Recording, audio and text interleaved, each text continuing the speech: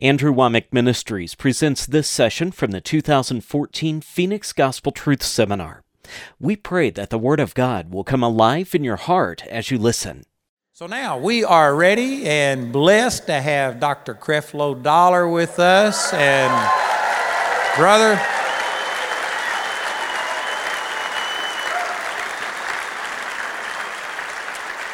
I've only got to know him and Taffy during the last year and a half to 2 years, but I tell you, he has blessed my socks off. There's so many times I've yelled at that television, "Preach it, Creflo."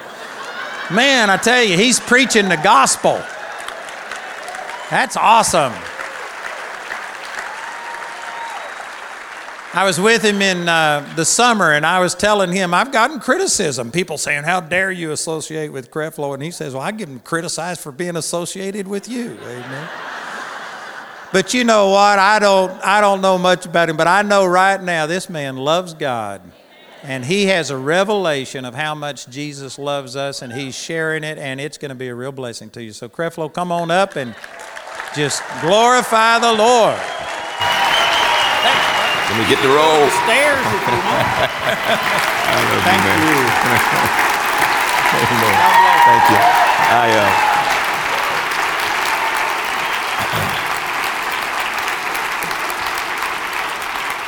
you. You know, you might not like the association, but you better not talk about them in my presence.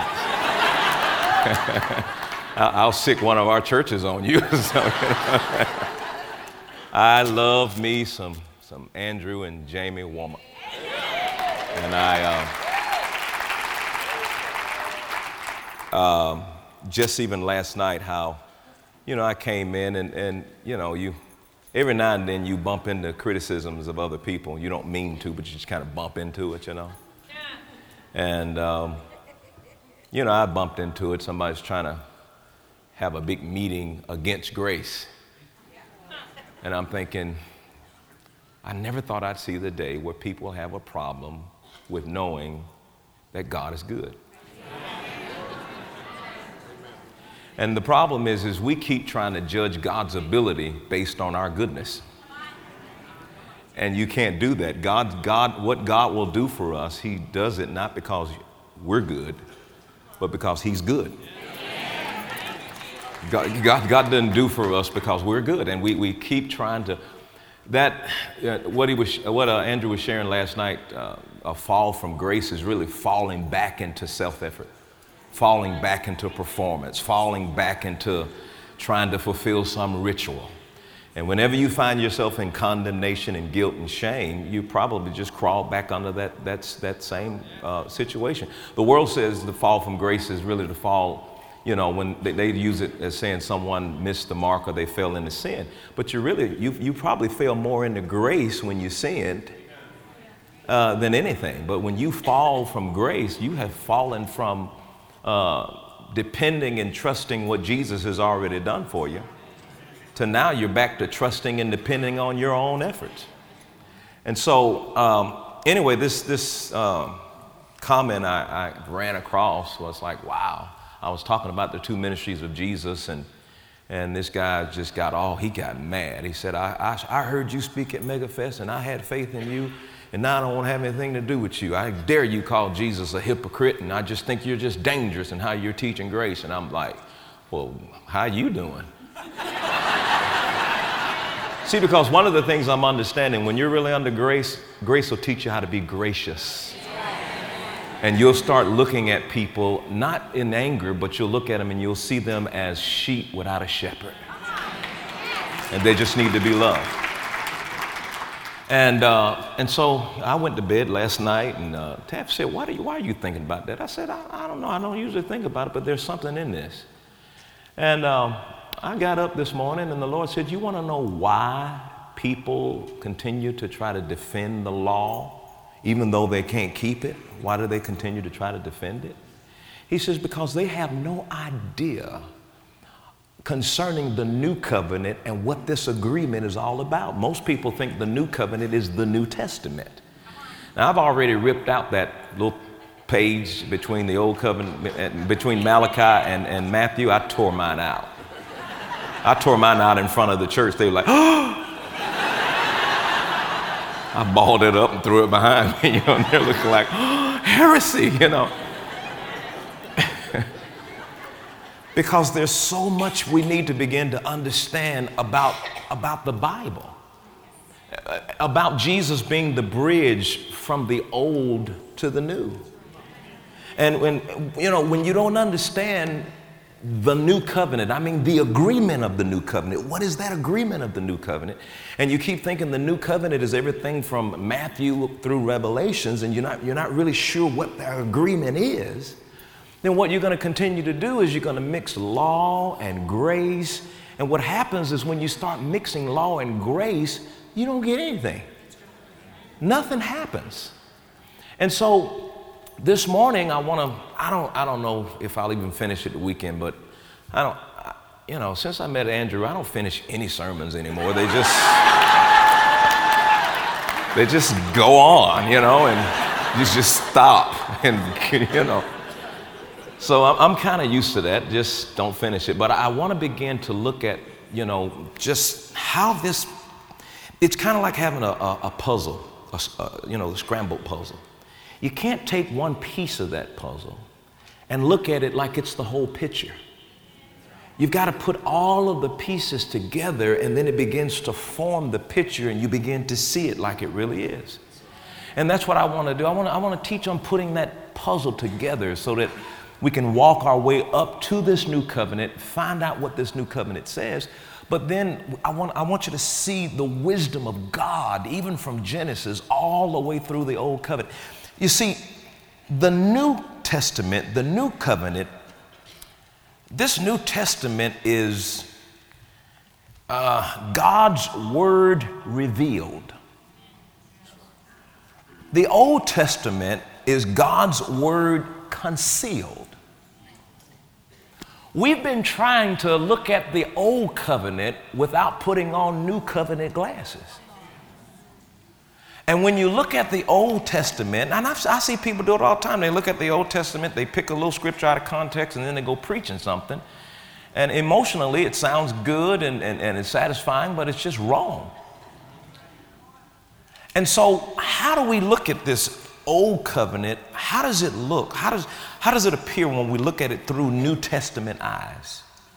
The New Testament, the Word of God revealed. The Old Covenant, the Word of God concealed. Now, what a blessing, what a privilege to be able to stand here this morning and to preach to people who have heard the gospel. Ooh, Jesus. I mean, that is I was thinking about that this morning. I get an opportunity to talk to people who know the gospel.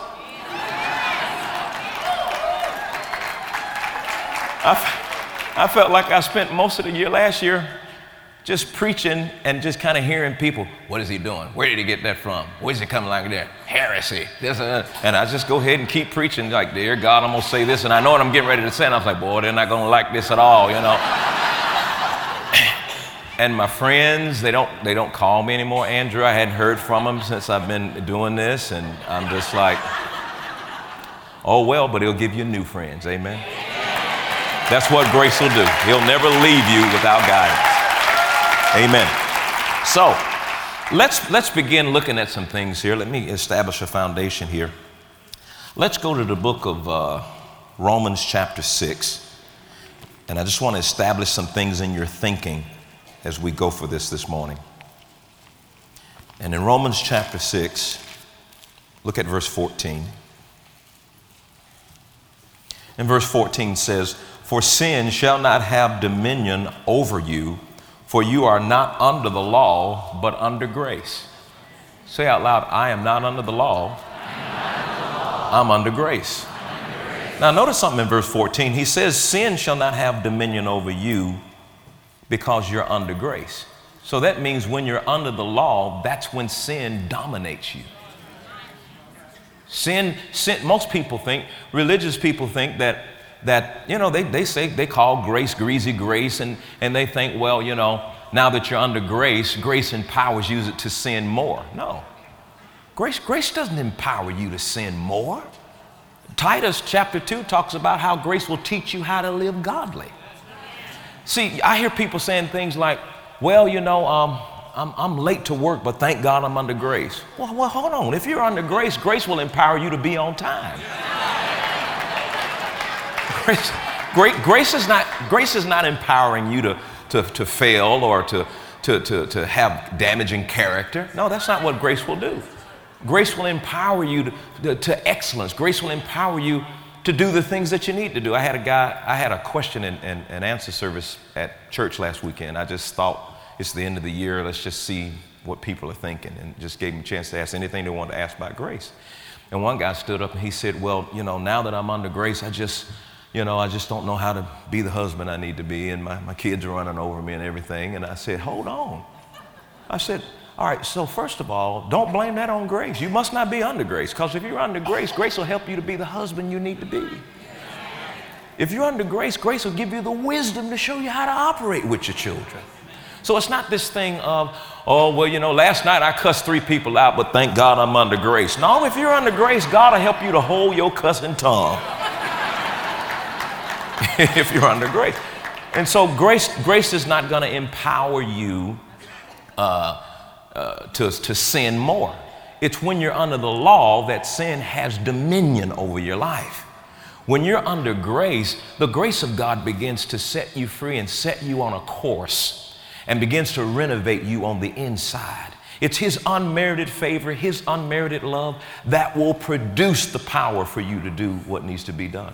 It's His unmerited favor, it's His unmerited love. It's you finally trusting Him to do in you what you've been trying to do all this time. It's you having faith in what Jesus has done more than you have faith in what you can do for Him. Amen.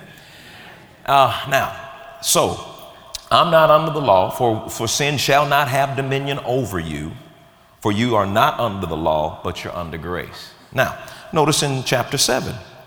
Chapter 7 says, verse 4, wherefore, my brethren, you also are become dead to the law. Say out loud, I'm dead to the law. By the body of Christ, that you should be married to another. Now, you're not dead to the law so you can just go and do what you want to do. Well, I'm dead to the law, so I'm going to just go and act a fool. We were talking this past summer when Brother Andrew came to our church, and he said something that was just so good. I think the whole world needs to hear it. And he talked about the extremes of faith and grace. Faith, when you deal with it in its extreme, will lead you to legalism. Grace, when you deal with it in an extreme, it'll lead you to lasciviousness. In other words, when you begin to deal with faith in the extreme, all of a sudden you'll get so legalistic. Now you'll start using your faith to try to get God to do what He's already done. And then in grace, you to its extreme, all of a sudden now, Jesus has set me free to the point where I can just do anything. It doesn't matter. I can fulfill the lust of my flesh. I can go sleep around with whoever I sleep around with, because after all, I'm under grace. Well, we don't want to teach things into the extreme. It's a right balance that we want to look for. And you don't balance faith with doubt. You don't take unbelief and balance faith. That's how that works. And so we begin to understand that I am dead to the law so that I can marry Jesus, so that Jesus can begin to do the things in my life and lead me and to guide me and all the things that I need from Him to help me with as He has finished the things that I've received by faith. Now, look what he said here in verse 6. Romans 7, verse 6. But now we are delivered from the law. Say out loud, I'm delivered from the law. That being dead wherein we were held, that we should serve in the newness of spirit and not in the oldness of letter. I like to amplify it here. He says, but now we are discharged from the law. We have terminated all intercourse with it, having died to what once restrained and held us captive. Notice the law holds people in captivity. He said, so now we serve not under the obedience to the old code of written regulation, but under the obedience to the promptings of the Spirit in the newness of life. See, under this new covenant, we're going to learn that under the new covenant, it's the Spirit of God that's going to begin to lead and guide us. Now, when you take the law stands inferior when it stands up to the Spirit of God. Somebody says, well, ain't no harm in being led by the law. I don't want to be led by something that's inferior. No. Here's the difference. The law will tell you you need to love your wife. The Holy Ghost will show you how. There's a difference. The Holy Spirit will show you how. You know, that's why people ask these questions. Well, is it all right for me to drink wine? Because ain't nowhere in the Bible that say it ain't all right. In fact, even Jesus said this. You know what I say? I said, go ahead and ask the Holy Ghost. In fact, we had a lady who to come to our church, and she said she was the wife of Jesus. And she introduced herself. She says, I'm the wife of Jesus. And then she came and she says, well, I'm here because Pastor Doll is supposed to give me $20 million. And they came back and told me, they said, the wife of Jesus is outside, and she's waiting on you to give her $20 million. I said, well, she's the wife of Jesus. Tell her to ask her husband.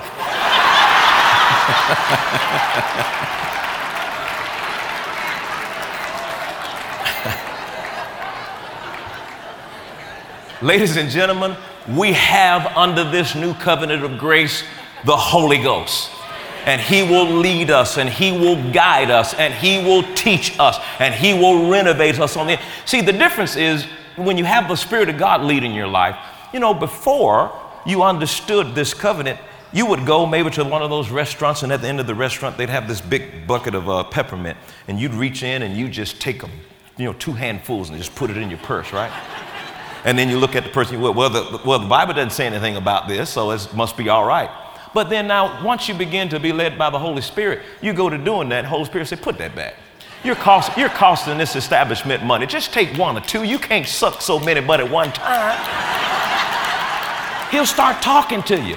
What do you have? You have a developing relationship with the Holy Spirit who begins to lead and to guide you and begin to show you what you need to do and how to do what you do.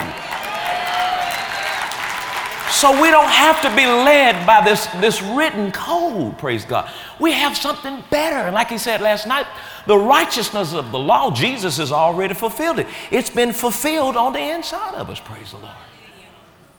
All right, so I'm not under the law, I'm under grace. Let's go on a little bit further here. Let's go to the book of Galatians. Let's look at that. Now, I'm going somewhere with this. Hallelujah, I'm going somewhere. I'm hunting. I'm setting you up like a mullet, man. I'm gonna scale you, I'm gonna shake and bake you, I'm gonna fry you up.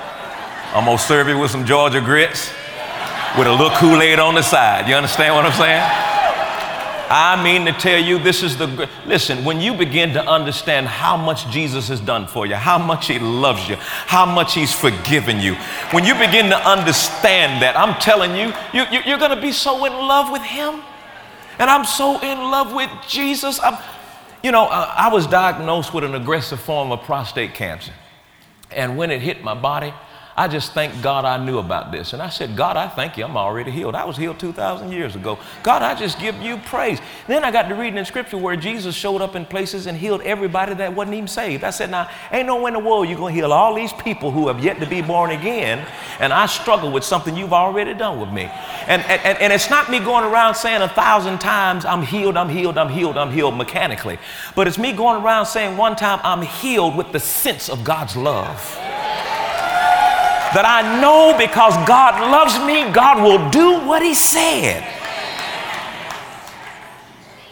Ooh, Jesus. Now, see, I wasn't supposed to go that route. And I said, Lord, don't let me get in these rabbit trails, but I love Him. I love Him, and I'm not going to quit. I'm going to tell I've traveled 7 million miles. I'm going to tell the whole world about grace. They're going to have to decide whether they like me or not, and whether they don't like me, that's when I'm going to send them Christmas gifts and love on them and tell them I'm not going to stop calling you because you don't agree with what I'm talking about. You will. We're going to keep talking. I'm going to run after you, man. I'm going to keep calling you up till you change your cell number. You understand what I'm saying? And then when you change your number, guess who's coming to dinner? I'm going to be walking up in there, bro. Okay, let me calm down. Jesus. Okay, Galatians chapter 2:19. I'm just so honored that Andrew would invite me to be with him, he and Jamie. I'm just so honored, I tell you. And I don't have to feel so guilty for putting them to work, because it's like, dude, every year as long as you live, I really need you to come to World Changers. Because I love sitting down and listening to him just preach the word, just preach it and just preach it and just preach it. And I don't mind that he doesn't scream and holler yet.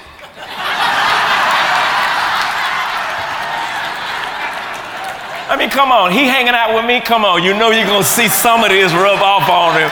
And the next thing you know, he might be calm in a cool way. But every now and then, if I can just get him to up like that a little bit.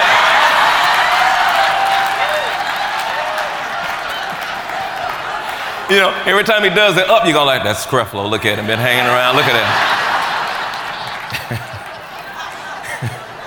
Look at Galatians chapter 2, verse 19. He says, for I through the law am dead to the law, that I might live unto God. I'm dead to the law so that I might live unto God. Now watch this. Let me ask you a question. How many of you are led by the Spirit? Raise your hands. You're led by the Spirit, right? All right, well, look what he says in Galatians chapter 5. Galatians chapter 5, verse 18 says this, but if you be led of the Spirit, you are not under the law. You can't be led by the law and be led by the Spirit at the same time. If you are led by the Spirit, you are not under the law. All right, go to Galatians chapter 3. Galatians chapter 3. And let's look at verse 24 real quick. Verse 23, but before faith came, and we're talking about faith in this righteousness by faith. Before faith came, we were kept under the law. We were shut up unto the faith which should afterwards be revealed. So this happened before this righteousness of faith showed up. We were under the law. Wherefore, the law was our schoolmaster. The law was what? A schoolmaster to bring us under Christ, that we might be justified or declared righteous by faith. But after faith is come, has this righteousness of faith come? It has. He said, but after faith has come, we are no longer under the schoolmaster, which is what? The law. For you are all the children of God by faith in Christ Jesus. So faith has come. We have been made righteous by our faith in Jesus Christ. We are no longer under the schoolmaster. Now, before I go in to butcher this, Romans makes it very clear that the law is not bad. The law is good. The law is perfect. The law is holy. It came from a holy God. It came from a good God. The law accomplished perfectly what God created it to accomplish. But He never gave us the law to make us holy. He never gave us a law to perfect us. He gave the law to, I know this sounds strange to people who don't know hear the gospel, but He gave you the law really to slap you on your face, to get you to the point where you would recognize that the law is not His best. The law is to deliver you from your performance. It was to deliver you from your self-effort. It was to deliver you to a place in your life where you will finally concede and admit, I need a Savior. It literally, because of the nature that we had in us before we got born again, the law was given. You already had that nature in you, that sin nature. So the law stirred up that sin that was already in you. Then in your sin nature, it stirred it up. It increased sin, Romans says. That it abounded. It increased it the more. Now, it is going to be an issue for us to begin to try to minister these things to religious people who have been set in their tradition. It is bad tradition that'll cause the Word of God to be of no effect. Now you would think, well, what's the problem with, you just showed us these scriptures. It's very clear what you said. And most religious people, I'll show them the scriptures and they'll say, yes, amen. They'll say, oh, yes, amen. We are not under the law. We are under grace. Yes, amen. But then it's the add-ons that Andrew talked about last night. Then they'll say, yeah, but I still think we need the thou shalt not, and I think we need the law. Yeah, I'm under grace, but I still think we need the law. And I'm thinking, no, we don't need the law. Why do you think we need the law? And what gets me is that the covenant that came through Moses, the covenant of law that came through Moses, was never offered to Gentiles. The only covenant that was offered to Gentiles was the new covenant. And most people don't even know what that is. They don't even know the agreement of the new covenant. So they hold on tightly to a covenant that was never even offered to them. We shouldn't even have to be having meetings all over the world trying to get people from the law to the covenant of grace, especially if you're a Gentile, because it ain't supposed to be yours in the first place. And you're sitting up here defending something that ain't yours. And continuously walking in the ignorance of the covenant that was offered to you.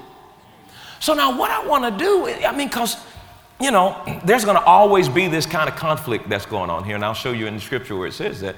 But I want to try to help equip you to answer some of these questions. I like finding a string and just working it all the way through the Bible. I really do like people asking these questions, and I don't like them getting mad at me, but while they're getting mad at me, kind of listening to what they're saying, like, calm down, dude, and just kind of let's see if we can answer that. Let's see what's going on there. But again, it's going to take a revelation for it to happen. I'm dealing with preachers right now who, some of them have been in ministry for a long time, and they know about this, but they just don't want to get into it right now because they know that what happens as a result of you getting into it. So we have started something called Grace Institute, where I'm going around the country and spending 10 hours with pastors. And I'm sitting down for 10 hours and start at the beginning, working our way to as much of an end as can be an end, and working with these guys. And at the end of it, they're like, I didn't know that. I never heard of that before in my life. These guys have been in ministry for 20 and 30 years because they just didn't know. But we took the time and just sat down and literally just spend 10 hours with them until they get it. And we're going to keep doing that because I can preach to, 100,000 people. But if I don't reach those leaders, they're going to talk you out of it. They're going to find a way to teach. They're going to find a way to say something. Let me give you an example. I had a guy who said, well, I don't know why they're going around here trying to get people from the law. Jesus himself came to fulfill the law. Well, let me show you something. Go to Matthew chapter 5. Let's just see that. Bless God, Jesus came to keep the law. If Jesus came to fulfill the law, then bless God, we ought to fulfill it. Well, that's the problem. You can't. That's why he came.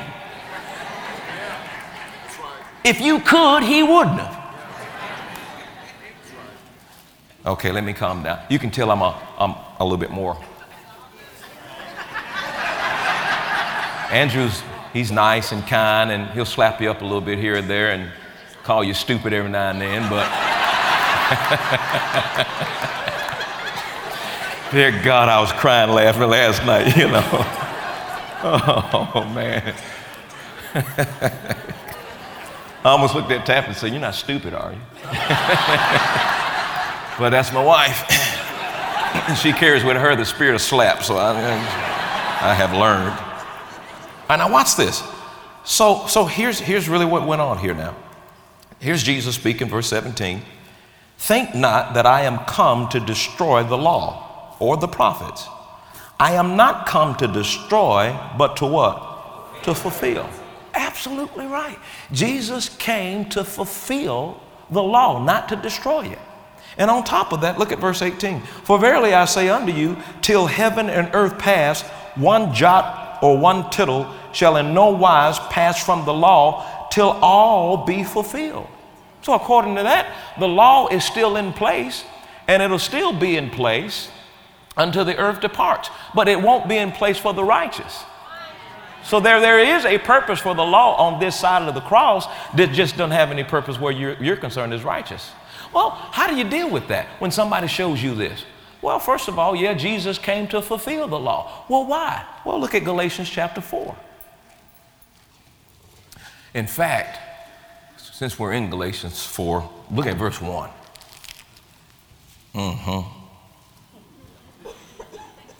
I want to start at verse 1 because most of my years in the ministry, I was taught and always heard Galatians 4 was talking about maturity versus immaturity.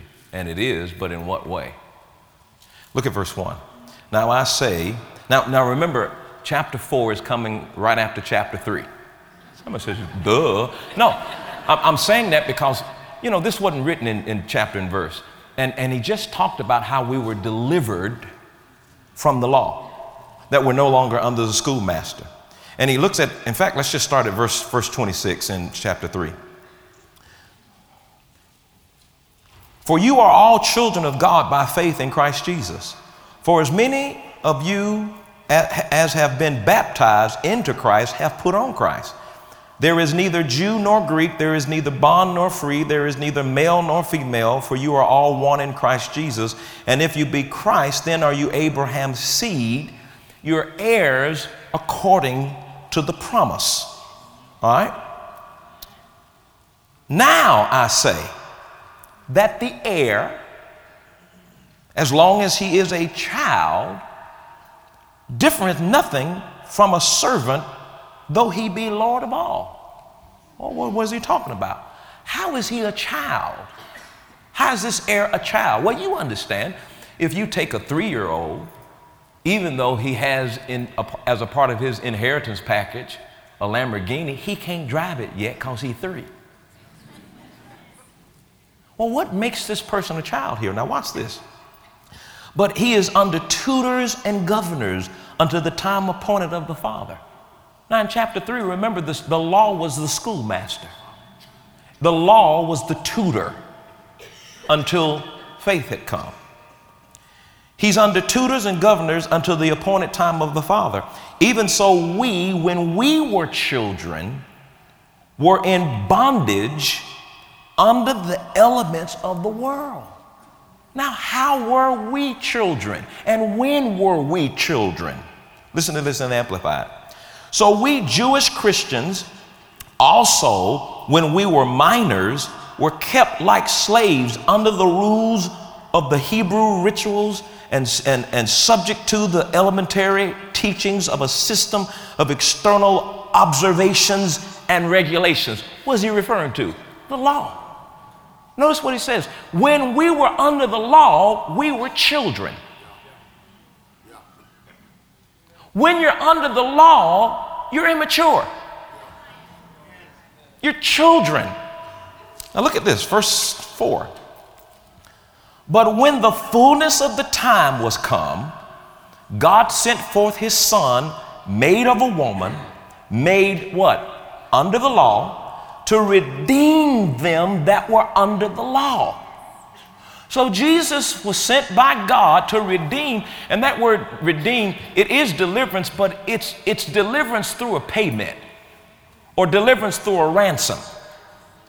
So his blood being that payment and that ransom, he said he sent Jesus to deliver them that were under the law. Now, why would Jesus come? The Bible says in John 1:17 that the law came by Moses, but grace and truth came by Jesus. Jesus didn't come to give us more law.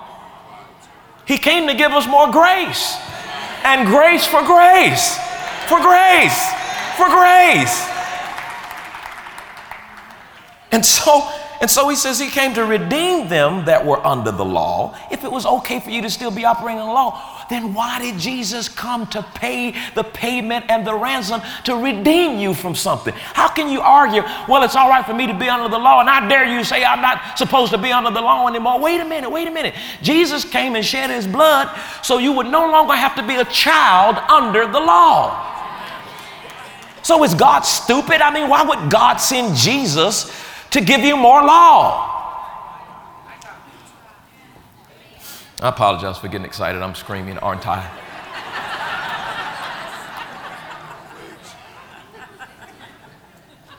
To redeem them that were under the law, that we might receive what? The adoption of sons. And because you are sons, God has sent forth the Spirit of his Son into your heart, crying, Abba, Father. Wherefore thou art no more a servant, but a son. And if a son, then you're an heir of God through Christ Jesus. So you're no longer a child. Why? Because you're no longer under the law. What makes you immature? What makes you children? It's when you continue to operate under the law. Praise God. Praise God. Amen. Children. Basically, that's what you got to see people who argue this thing with you, like, oh, you're still a child, aren't you? Well, I tell you what, Brother Don, I tell you what, I got a big problem with y'all going around you. Now they're calling us hyper grace preachers. Well, I'm familiar with that when I was teaching on prosperity. I'm familiar with that when I was teaching on faith. It don't bother me now. Hyper? Yeah, I'm a hyper grace person. I'm hyper about his love, and I'm hyper about his forgiveness, and I'm hyper about his power, and I'm hyper about his favor. Woo, I'm hyper.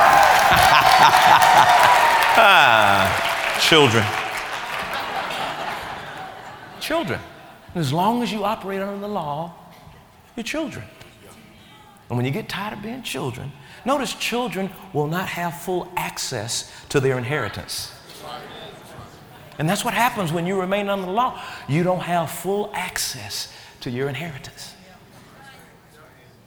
One day you're going to get tired of reading about what you've inherited. And you're going to want to get in that car and drive it, boy. But you got to make sure you're not a child anymore.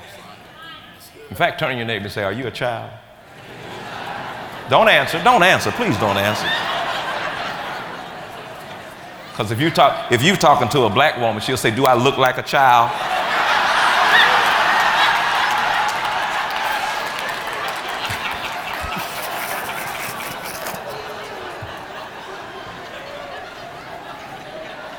All right, now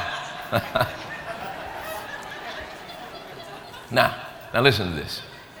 Let's take what we've heard. I hope you're pretty convinced that we don't want to remain people living under the law. Living under this covenant of grace, being led by the Spirit of God, is far more superior than what we see in the old covenant. So now let's take some new covenant glasses, put them on. It's similar to going into those 3D movies. I was trying to go during the holidays to see this movie with my grandbaby, and I was like, well, I'll go. And I went and they said 3D. I said, ooh, no. Because last time I went to a 3D movie, it was like they didn't have the plastic glasses. They were like paper glasses you put around your ear and they fall off, and my head would be hurting, and I'm looking at stuff, and I'm like, I don't like this. This just seemed like a bad dream or something. So I didn't go. But now they've improved the glasses, and I guess they've improved the quality, but my bad memory of it all just said I'm not interested in seeing 3D at all. Okay? And I want you to kind of get rid of the bad memories you used to have. And I want you to see this with these 3D glasses on. Let's go to Genesis, and let's work our way back up to the new covenant. I hadn't talked about it yet, but we may get to it in I got it. Oh, I get to preach again today, right? Okay, so I'll just... It's like, oh man, this is my last opportunity. I'll just... All right. We're all familiar with the story here of Adam and Eve in the garden, and we're familiar with the two trees in the garden. I want us to read verse 16 and 17 out loud together. Just so many places where law versus grace appeared, even in symbolism, and it wasn't the very image of the thing, but you just see it throughout the Old Testament, just a bunch of shadows here. In verse 16 and 17, and the Lord commanded the man, saying, of every tree of the garden thou mayest what? Freely eat. The word here is freely eat. The word here is freely. You might freely eat, so that you don't think that God's holding it out on you, that you might freely eat. But of the tree of the knowledge, let me say something else about that you might freely eat, which means you're not doing something to eat. It's for free. No payment.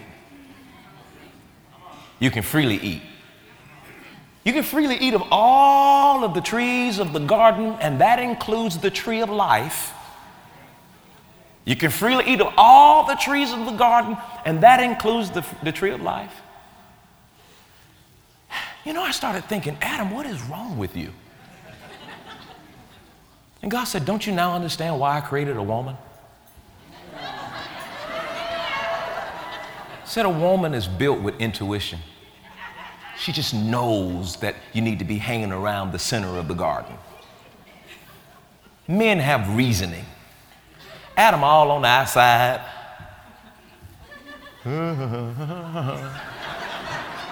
God makes the woman, and the woman by instinct knows we need to be here. And I mean to tell you, boy, she almost got us to where we were supposed to be. Be here, Adam. And they're in the center of the garden, man. And the problem was, Adam wasn't talking to his wife enough so that she would understand the vision. Because she wasn't there when God said this stuff. So it was up to the man to open his mouth and start speaking to his wife concerning vision. But because the serpent showed up doing more talking, obviously talking more than Adam, she started listening to the serpent and started saying stuff that God didn't say. Oh, did God say you could eat of the trees of the garden? Yeah, God said we can eat of the tree of the garden except no, you missed a very important word, freely.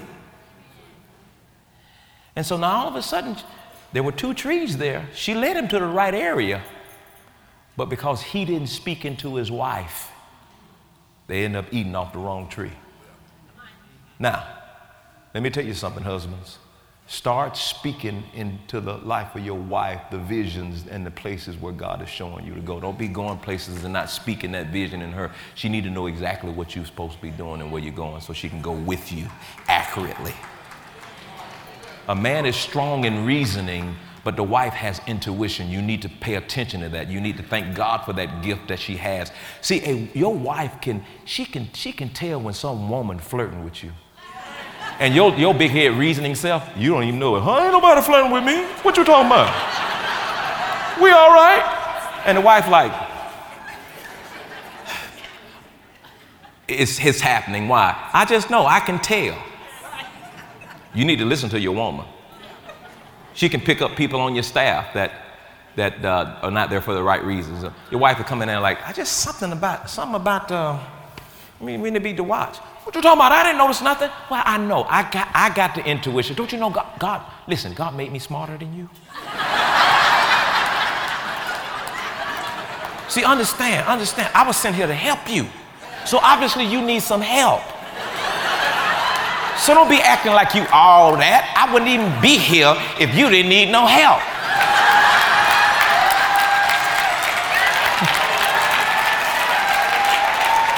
Somebody shout, grace. That's what that wife is. She grace. She's trying to help you because you need some help. So you got to understand, Adam was messed up from the time he saw Eve. Eve floating towards him. God brought the woman to the man, and he was like, whoa, whoa, whoa, whoa, whoa, whoa, whoa, whoa, whoa, whoa, whoa, whoa, whoa, whoa, whoa, whoa, whoa, whoa, man, whoa, whoa, whoa, whoa, man. So she like, Come on, big boy. He was like, hey, whoa, man, whoa, man. So she's sitting there getting ready to eat the fruit of the garden. Adam's standing right there, ain't saying nothing because he's still going, whoa, man. Come on, Adam, you think we ought to eat this? Whoa, man. I don't know how I got there, but somebody needed that. I don't know. Some guy walking around thinking he all that, and the wife like, see, I tried to tell you, Frank. So anyway, like I need my wife here right now telling me, shut up and stick to the subject. Amen? Whoa, man. Verse 17. But of the tree of the knowledge of good and evil thou shalt not eat of it, for in the day that thou eatest thereof thou shalt surely die. All right, now watch this. Why, if the enemy wanted to end all this, why didn't he tempt Eve to just kill Adam? Why tempt where the tree was concerned? Remember, it's the tree of the knowledge of good and evil. What is the law? The knowledge of good and evil. And here is the tree of life right here. The Bible says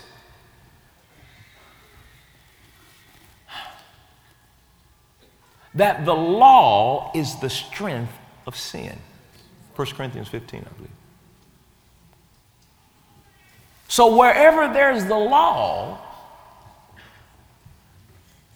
Satan can tempt you where that law is concerned. So how come he didn't tempt Eve to kill Adam? Because there was no law prohibiting murder at the time. So that wouldn't have been a temptation. But there was some issues concerning that tree right there. And that's the only place where the enemy could have possibly tempted them, where that tree is concerned. That's why on the cross, Jesus took the law and all of it and nailed it to the cross and snatched that authority away from principalities and power, and they no longer have anything against you. Why? Because you're not under the law, you're under grace, and then you can't be tempted with that because you don't live by that. So even in Genesis, even in the garden, there was this picture of the law, that tree of the knowledge of good and evil, versus life. If they wanted to know the difference between good and evil, here's all they had to do. Hey, Dad, could you tell us the difference between good and evil? And he'd have spoke to them and told them the difference between good and evil, and they would have enjoyed the freedom of grace. Now, fast forward. Let's go to the two major covenants that are represented here in the Bible. The two major covenants represented in the Bible. The covenant of the law, or the Mosaic law, or the law of Mount Sinai, because that's where it was given. This is the law that came by Moses. Now, we got to understand dispensations.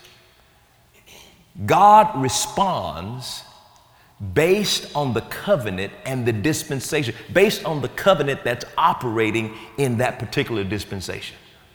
I like to define dispensation as housekeeping rules for that time. So when you see God operating and responding under the Mosaic covenant, under the covenant of the law,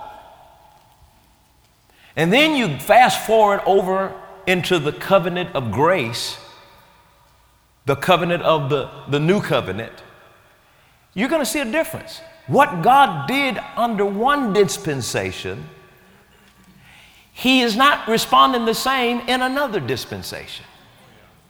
If you don't understand that there are different dispensations and different covenants, you'll try to take God and you'll try to use the rules of operation and the rules or the agreements of the old covenant, and you'll try to bring those same agreements in that old covenant over into the new covenant. And you can't do that. Under the old covenant, it was real clear. Do good, get good.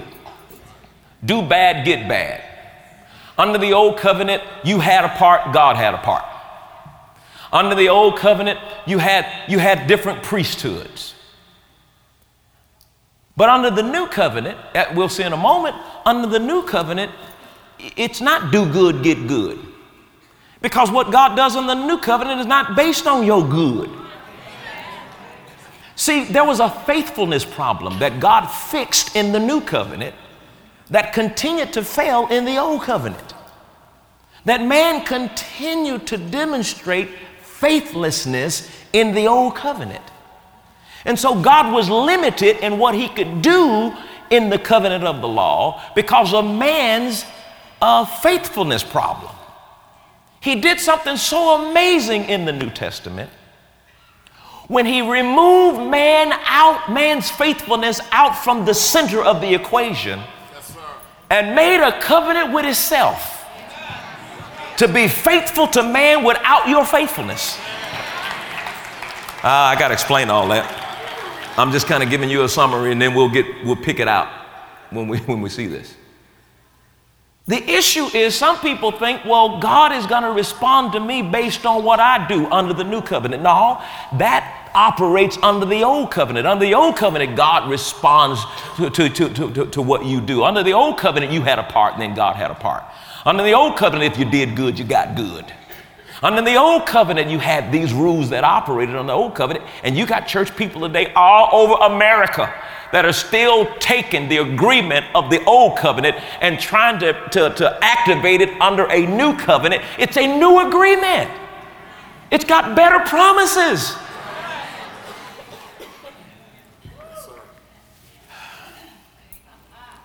All right, let me see. Go to Deuteronomy chapter 28. I'll set this up.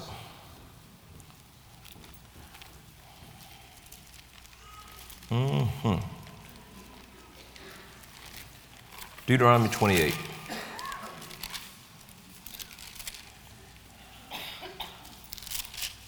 Let's just look at verse 1 and 2.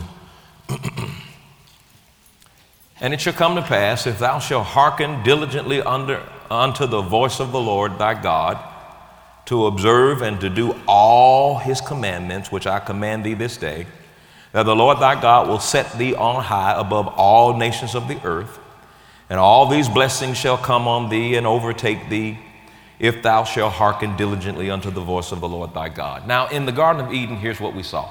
In order to keep the blessing flowing, in order to be able to continue to freely eat of all the trees of the garden, the agreement was, don't touch that particular tree here. Don't touch the tree of the knowledge of good and evil. Don't touch. That's the agreement. Okay? As long as you keep the agreement, you'll continue to be able to operate in the blessings of being able to eat freely from all of the trees of the garden. But if you break the agreement, he says there's going to be a separation that takes place. All right? So you go to Deuteronomy 28. Here's an agreement here. Here's an agreement here. And the agreement is, I want you to keep all of these commandments. I want you to keep every last one of them. And yet James chapter 2 verse 10 says if you offend in one, then you've offended the whole thing. You've broken the entire law.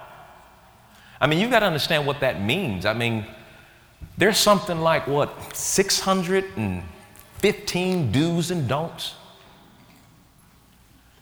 And they cover everything from what to eat, how to dress, and when and how to go to the bathroom.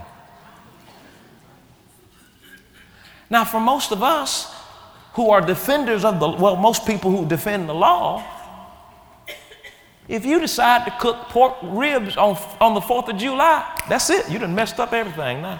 One rib, messed up everything. Or if you ate something, kind of messed with your stomach a little bit, you got to go to the bathroom, but it's not time to go to the bathroom according to the law, but you couldn't hold it, bam, you done messed up the whole thing.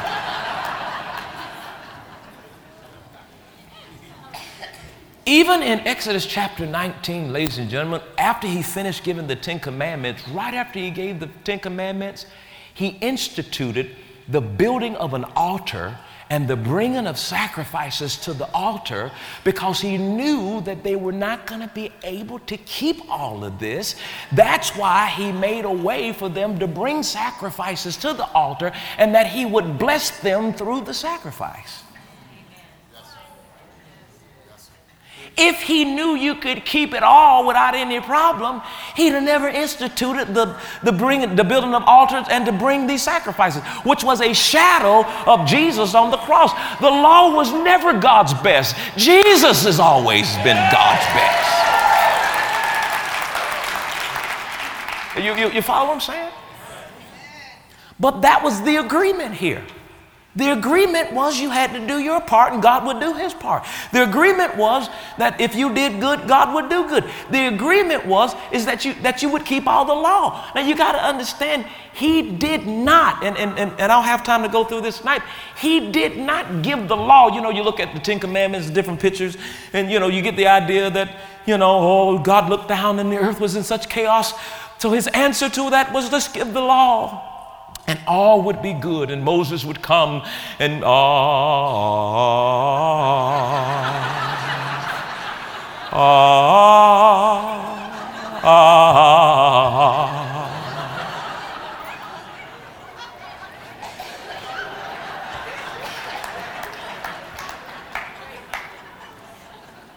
That is not at all what God did.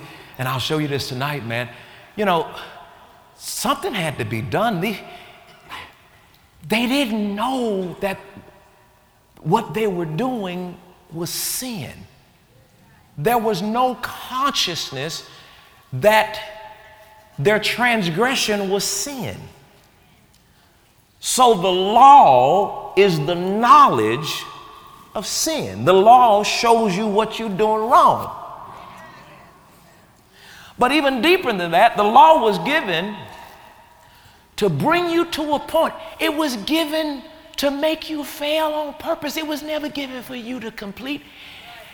Nobody kept all of the law. I don't know where you got that from. Quit looking at Cecil B. DeMille's Ten Commandments. Ain't nobody, all of them kept no law. None of them did. It wasn't given for you to be successful. It was given to bring you to a point of failure so that you can recognize you need a Savior.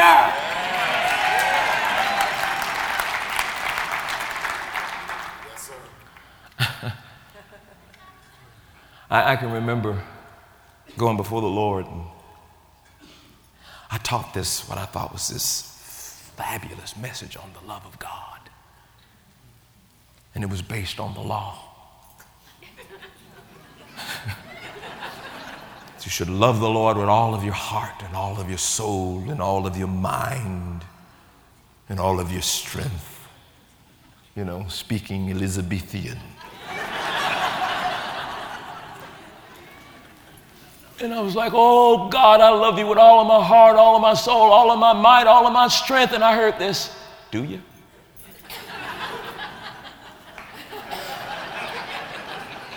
It was time to get honest. I said, I want to. Because immediately when I heard, do you? Immediately I knew, I don't love him with all of my heart. I don't love him with all of my mind. I got other stuff going on up here. I don't love him with all of my strength and all of my wealth. I got stuff in deposit.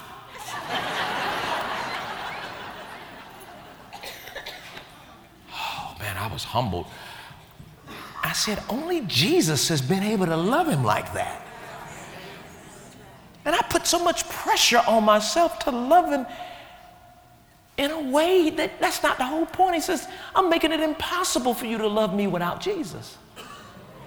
And then I saw grace in 1 John where he said, I'll love you first. I'll love you first. And watch this.